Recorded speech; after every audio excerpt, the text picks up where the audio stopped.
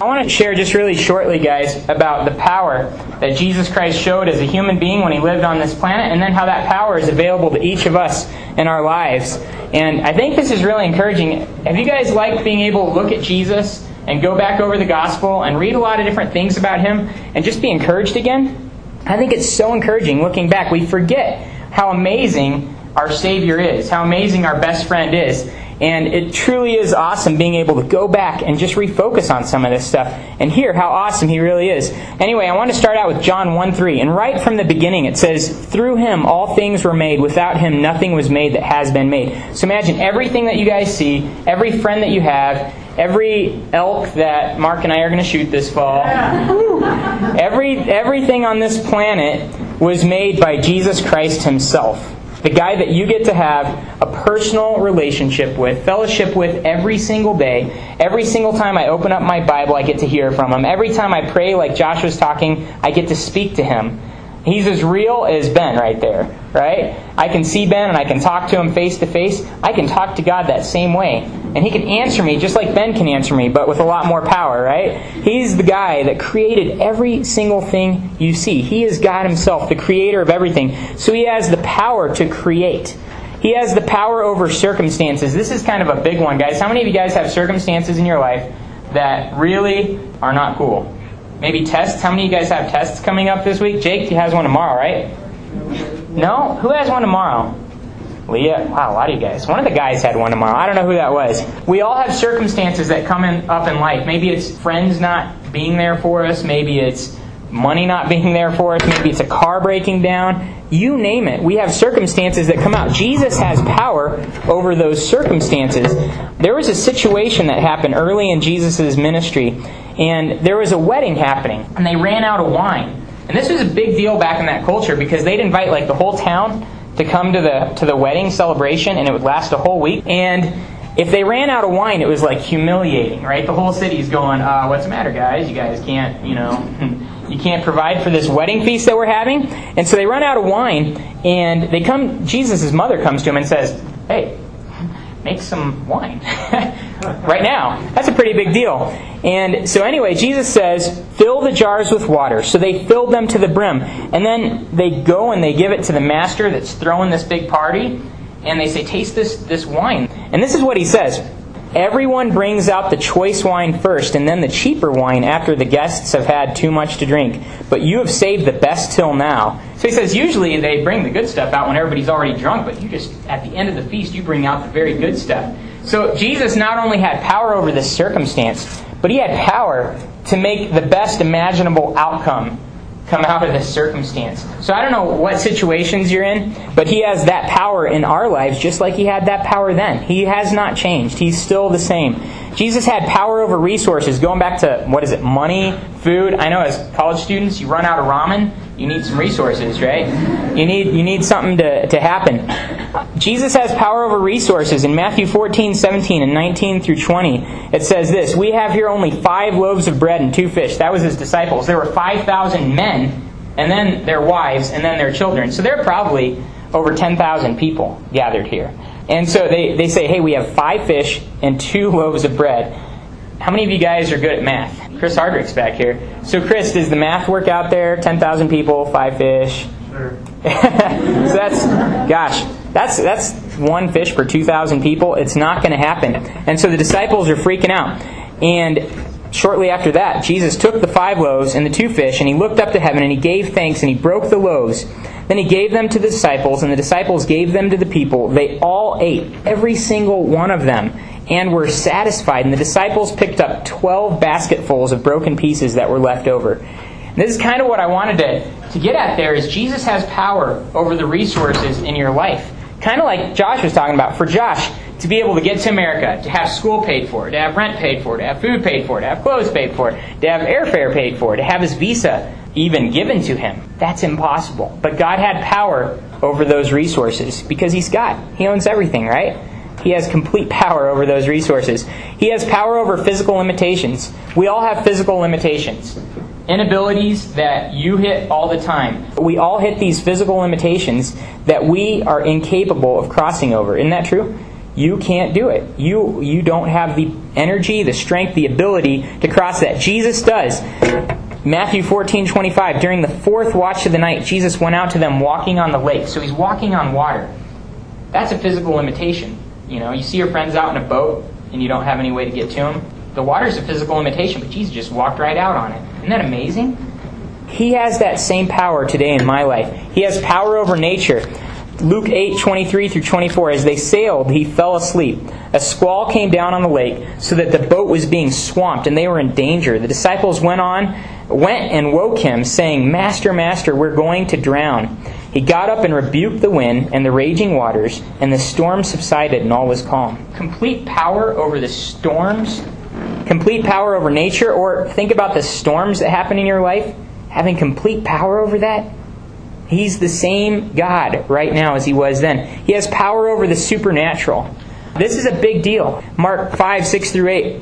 When he saw Jesus, and this is talking about a demon-possessed man, a guy that had a demon controlling his life, he ran and fell on his knees in front of him. He shouted at the top of his voice, What do you want with me, Jesus, Son of the Most High? Swear to me that you won't torture me. Because Jesus had said, come out of him. He has complete power over the supernatural.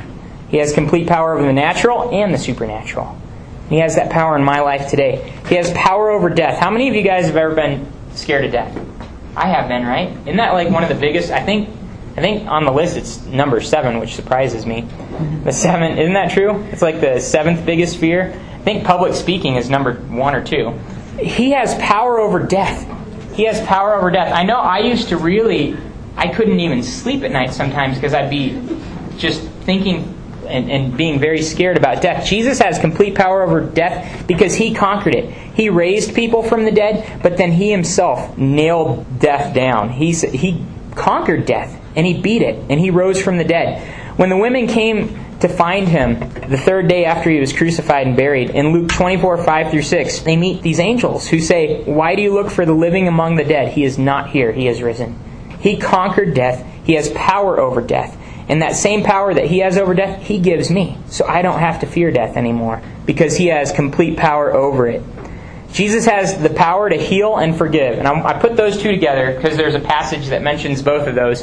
And it really illustrates his wisdom, sense of humor, and all this at the same time. It's in Mark 2:5 and then 9-12. When Jesus saw their faith, he said to the paralytic, Son, your sins are forgiven. And I shared this a few weeks ago. They're digging through a roof to drop a paralytic down to Jesus. What do you think this paralytic wants from Jesus? Walk. He wants to walk. He wants to be healed. So Jesus sees the guy and he says, Wow, you have a lot of faith. Your sins are forgiven. Is that kind of a funny way to respond? This guy's coming asking, Can you heal my legs? And Jesus says, Yeah, your sins are forgiven. And after that, all the Pharisees are talking, going, What kind of a guy is this that he's saying he can forgive sins? What kind of who does he think he is? And so Jesus responds to them. He knows their thoughts, and he responds to them, and he says, Which is easier, to say to the paralytic, Your sins are forgiven, or to say, Get up, take your mat, and walk? But that you may know that the Son of Man has authority on earth to forgive sins, he said to the paralytic, I tell you, get up, take your mat, and go home. And he got up, took his mat, and walked out in full view of everyone there. This amazed everyone, and they praised God, saying, We have never seen anything like this. So he illustrated in this one situation, I do have the power to forgive sins because I have power over everything else on earth. I have power over sickness. So, gosh, if you guys have physical issues, sicknesses, he has power over that. But more importantly than that, he has power to forgive us of our sins, which in reality are a lot bigger issue than a physical limitation, isn't that right? Because our sin separates us from who God is, and we're all sinful. Well, Jesus has power over that sin. He has power to forgive that sin and to give us a completely new life. He called it being born again when he talked with Nicodemus in John 3. He has that power to give us complete forgiveness and a friendship and a relationship with God. Paul was a guy that was torturing Christians. He was imprisoning Christians. It says that when Christians were killed for their faith in Christ, he was sitting there agreeing with it. So he was part of the group that was killing Christians even. That was his attitude before he met Christ. And then he had this shocking encounter with Christ. Last week we talked about encountering Christ. And Paul was knocked off his horse. He was blinded. And God said, I have all these plans for you. You're going to serve me. And God healed him. And he lived to serve God. But see, Jesus changed his life from one of murdering and imprisoning and torturing Christians to being one of the greatest evangelists this world has ever known. Messenger, bearer of words, information, deliverer of the message. But what message? At first a message of death, stoning, imprisonment, persecution, fear. Then a message of life, truth, hope, salvation. Who was the messenger? Paul. Thorn in his flesh, fighting the good fight, Paul. But before there was Paul, there was Saul, dealer of death, minister of murder. Then Acts 9, the Damascus road, bright light, scales in the eyes, an encounter with Jesus. Thus came Saul's conversion. So that's what Jesus does. He takes a Saul and makes him a Paul. Once a murderer, now a messenger. That is the power of Christ. See, Christ has the power to take us from here and put us here. He has the power to change us from the inside out. How many of you guys have ever tried to change yourself? Doesn't work, right? He has the power to change us, to make us what He wants to be. And this is the coolest thing, guys. His power is available to each of us, every single one of us, today, right now, every second of our lives. Ephesians 1:18-20 says, "I pray that the eyes of your heart may be enlightened, in order that you may know the hope to which He has called you, the riches of His glorious inheritance in the saints, and His incomparably great power for us who believe." That's huge. Incomparably great power for us who believe. His power that He showed in all those different verses, that's available to everyone that has ever believed in Him. That power over circumstances, that power over sickness, that power over death, that power of forgiveness, that power over sin, that power to change, that's available to everybody who believes in Him. The power to love, even when the person you're loving isn't very lovable. The power to live, the power to forgive. How easy is it to forgive people when they've wronged you? It's not, but we can have the power to forgive. We can have the power to give. We can have the power to say no when we're tempted to say no, when friends are trying to drag us down the wrong way. We can have the power to be truly happy. How many people do you cross every day that you think are truly happy? Not many. Everybody's searching. Everybody's trying to get something that'll make them happy. Well, we have that power if we believe in Him to be truly happy. And this is it, guys. You have the power to change the world. God didn't put you here for no reason. He put you here for a purpose. And He gives you the power then to go and accomplish that purpose. Nothing compares with knowing Him and that power in our life. Paul said it this way in Philippians 3:7-8, and then verse 10. He says, "But whatever was to my profit, I now consider it loss for the sake of Christ. What is more, I consider everything a loss compared to the surpassing greatness of knowing Christ Jesus my Lord, for whose sake I have lost all things. I consider them rubbish, or I consider them trash, that I may gain Christ. I want to know Christ and the power of His resurrection, and the fellowship of sharing in His sufferings, becoming like Him in His death." So he says, I want to know Christ and the power of His resurrection, and nothing else compares to that. That is everything. That is everything. And then he says again in Colossians 1:29, "I depend on Christ's mighty power that works in me."